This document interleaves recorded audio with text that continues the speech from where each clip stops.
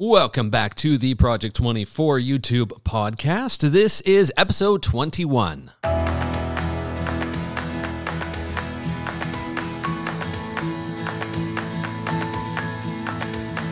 Well, hello everyone. It's your friendly neighborhood Nate here, and I am excited for today's episode because today we're going to talk about making better, more engaging videos. Now, right off, what the heck does that even mean? Really? When was the last time you paused and said, hey, I'm making videos, and they need to be more engaging? I don't know. For me, at least, it feels like a term that we just throw out there all the time. We just say, hey, I just got to make more engaging videos.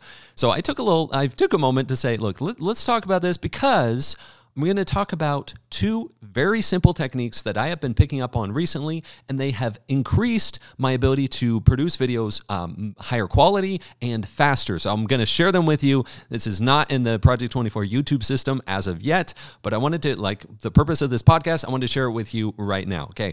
But first, what's an engaging video? So when someone watches a video, there's the content of the video, whether it's the information, the stories, the experiences, the music, the gaming, the art, whatever it is you're sharing. That's the content of the video. And then there's the delivery of the content. And both of those combined create the experience for the viewer, okay? Now, this is important to say because what we're going to talk about today are two simple techniques or hacks to improve the delivery of the content, specifically in the editing, in the recording, and in the editing, okay?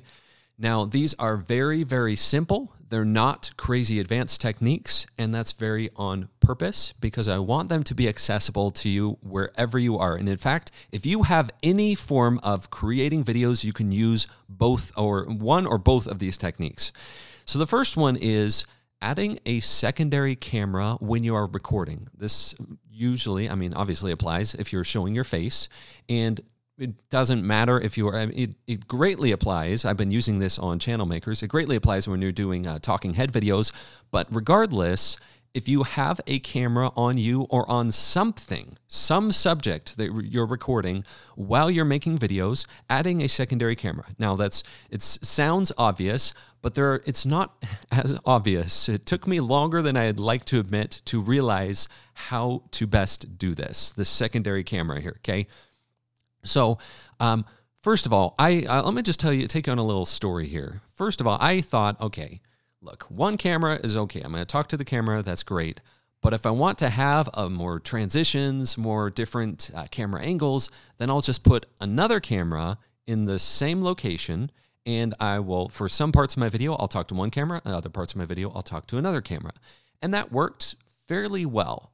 The issues I came across there were it was often hard to have the same or similar looking lighting from two different cameras. Unless I had them very close together and, the same lighting setup on my face, for example, it was hard to keep the continuity between the two camera angles. And if they were too close together, the two cameras, the two recording devices, then they almost look too similar to even be worth it. So that was one. So I tried, okay, so on one side, I'm going to have a camera and I'm going to talk to it over here, and then another side, talk to it over here. But like I said, that created the issue of different lighting. That was one of the biggest issues, actually. The different look, different lighting. And I didn't like how it felt like there was a discontinuation. The ways that it did work was I often in the past used it as almost like an aside camera where I kept both of them rolling at the same time, and I said, and if there was some sort of funny aside I was going to say or insider tip, I would say it to the secondary camera, and then it kind of worked to have it look very different than the primary camera. But I wasn't the biggest fan of that. Now, before we go on and say okay, well, do I need two dedicated, full-fledged cameras to be able to do two cameras, Nate? I would say no. And in fact, in many cases, you're able to just use a phone. If your phone's your primary, just borrow someone else's phone and use that. Or if you have a primary, maybe higher quality camera, use your phone as your secondary camera. It's just fine, okay? Now, the next level was, okay, what if I have a secondary camera that's just at a different angle, but I just don't even really worry about it, and it's still on my face, it's still showing what I'm doing, but it felt weird.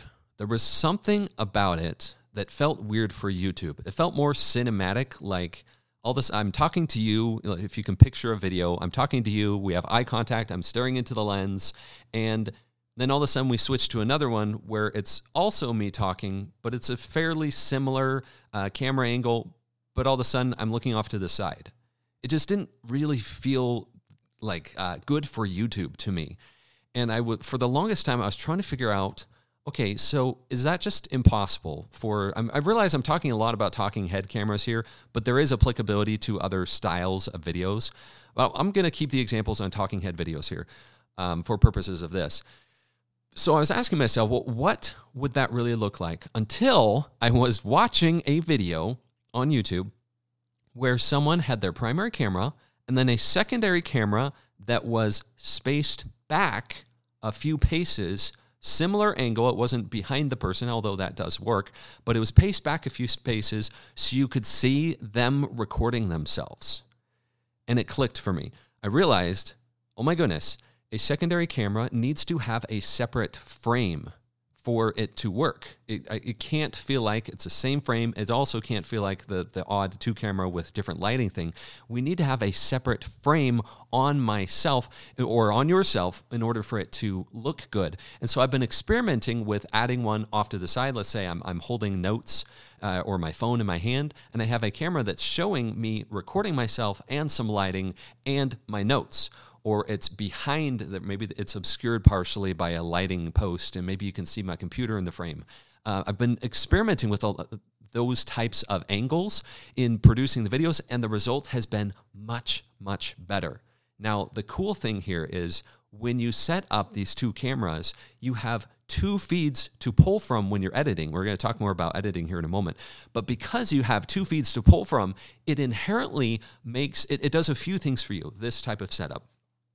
It's got the two feeds to pull from, right? The two recordings to pull from so that you can, when, let's say you do a larger gesture and it makes sense to pull back to the other camera so the audience can now see you doing that larger gesture that you wouldn't have seen with the primary camera. Or let's say you make an aside or a more of a joke, or you're demonstrating something, you're able to pull back and see that happening. I found it's been extremely helpful to add that extra layer of delivery of content to make it so it's just a more interesting visual style overall. Now, applying this to different channel types, it's fairly intuitive, especially if you were doing a woodworking channel, for example. You'd have one on you and the project, and then another one on the project. That one's a bit more intuitive.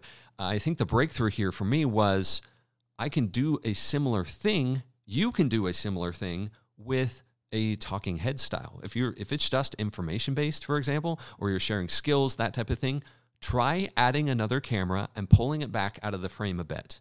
And so you can see the location, because the other thing that does for you is it makes you more human. If people can see the framing or the situation that you're in when you're recording, when you're making something for them, it's almost like you see a bit of the behind the scenes, and that naturally adds more connection. Even if your channel isn't a primarily connection archetype, having more connection is almost always a valuable thing because it makes you more human, it makes you more relatable, it makes you more trustworthy, all of those things that we want to just build a good audience on YouTube. Okay, so we've got secondary camera here. Now let's talk about a simple trick. This is the second thing here for editing. This is going to be a similar vein, primarily because a lot of the videos I'm making right now are talking head. So I'm going to apply the examples to talking head. The principles apply to a variety of different styles of channels or video types.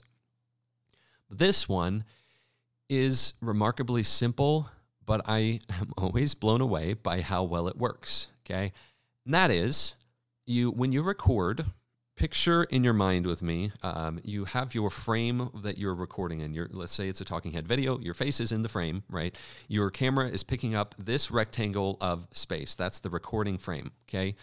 Now, when you record, try moving it back just slightly. So move your camera back just slightly. If you normally keep your face in a certain location within the frame, you've got your certain amount of a little bit of head space above your head.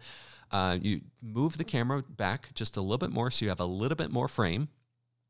And then what that allows you to do is when you're editing, you can do cut-ins. You can jump in a little bit, scale. It's called scaling. You can scale it to, if 100% is the entire frame, you can scale it to 110%. Move in when you're saying a sentence and then move out to back to 100%. Another sentence could be 120% scale or maybe 160% scale. That means you've zoomed in a larger amount into that frame, and then you can move to the side, or you can just focus on your mouth, or you can just focus on the top of your head. These are bizarre ideas. But if you're not sure what I'm talking about, watch some of my more recent videos on Channel Makers. I have been using this technique, and it has been working remarkably well. It blows me away. It's so simple, but it increases the engagement dramatically. There's something about it. Now, I do need to speak here a moment. Well, I'm going to speak to that here. Okay.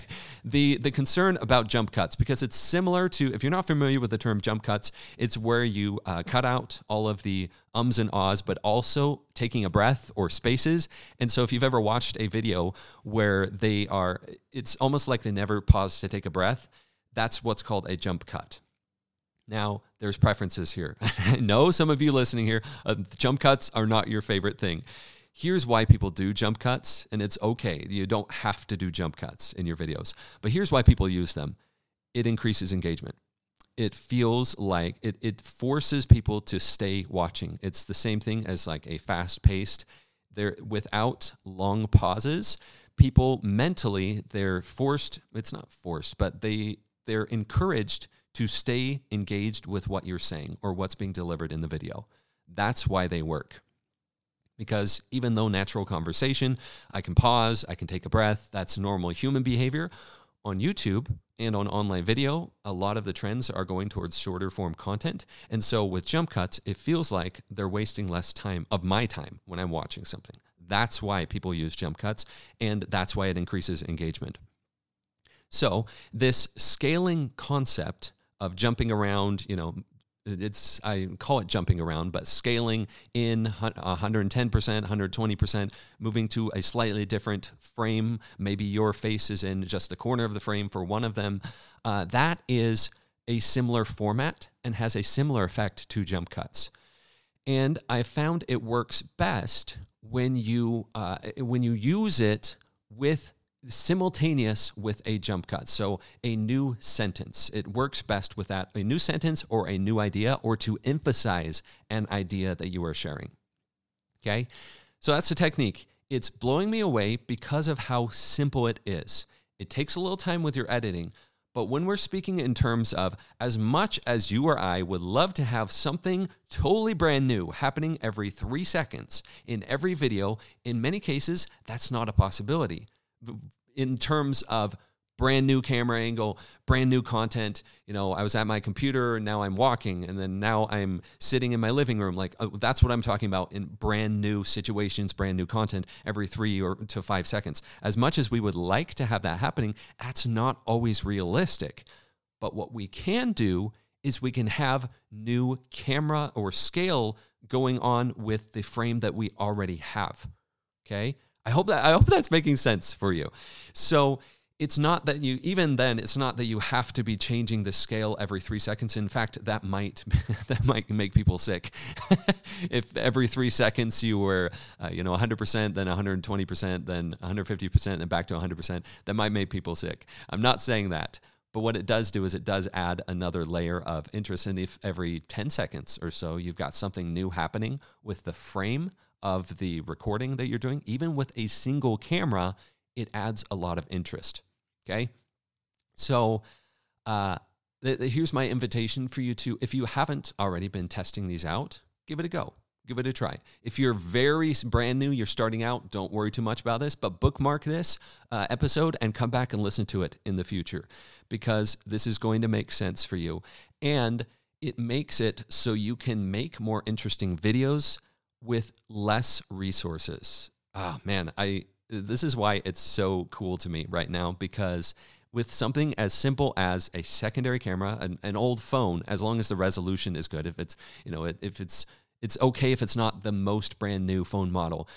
So 2 cameras, secondary camera, showing a bit more of the frame. You combine that with scaling back a little bit or moving your camera back, your primary camera back a little bit so you can have a bit more to work with and zoom in, zoom out, do that scaling that I was talking about. Those two things alone will make your videos feel more professional and more interesting. They'll be more engaging because of that delivery element I was talking about at the beginning. Now, I do need to speak here to a moment of what types of channels this will work with. It's not going to be for everybody. And if you try it out, first of all, if you haven't tried either of those two things, I strongly invite you to do it. Even if you have a well-established channel and you're listening to this, I strongly invite you to try it out. Try it for several videos, maybe 10 videos. You try these things and see if you like it. And also kind of clue in on what the audience is in liking versus not liking. Watch the analytics, and potentially, depending on the relationship that you have with your audience, you can ask them after a few videos, hey, what do you think of this? What do you think of the style? Get some real-time feedback on what they think of the style. What I have found is it's often imperceptible, and people don't even notice it until you point it out, which is actually a good thing. If the editing is not, if people are not noticing it, and it's not jarring people, that's the worst side of the spectrum. But if they're not realizing it's going on, that's often a good thing. So test it out. Now, like I said, if you're brand new, maybe hold off a little while until you've got your feet under you with producing videos. You know how to record a video, you know how to be on camera, all of that, right? But when you're looking to upscale your level of production quality, this is a simple way that almost costs zero. If you already have a camera and maybe another camera just lying around, and you already have an editing software of some sort, it literally costs nothing. It takes a little bit of time in the editing, and you got to set up your secondary camera. It takes a little bit of extra time, but it adds, in my experience at least, the layer of quality that it adds to a video outweighs the amount of time that it takes to do it. So there's my invitation for you. Go try that out. And like I said, for the style of channel, if you decide after doing it for several videos it's just not for you, that is just fine. I won't be offended. But really, you won't offend me. And it does work better with certain styles of channel than others. But I mean, I could give examples right now. Let's say I have a gaming channel and I have the footage that I'm capturing of the game. Can you still do this scaling thing? Abso-freaking-lutely. You can totally do this same scaling thing. And especially if you have a camera on yourself and your game, you can even do scaling between those two things. If I were doing an outdoorsy style of channel, maybe I'm doing like a travel and I'm showing exotic locations. If I'm hoping I have like drone footage and all of that, but if there's parts where I am talking to the camera, still do it. I can still use that technique. If I have a gardening channel, same thing. So give it a go, give it a try, and I'm excited to hear how it works for you, as well as update future lessons in the system with these types of techniques and tricks. And I think that's all I have for you. Yeah, let me check here. Yep, that is it. Go ahead and start winning the YouTubes. See you next time.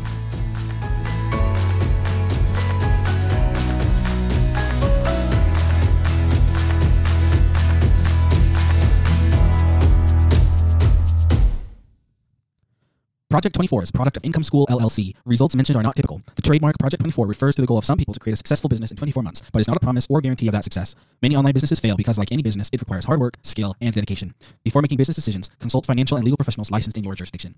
So in short, the only person who can make your business successful is you. We are simply here to provide information to help you along the way.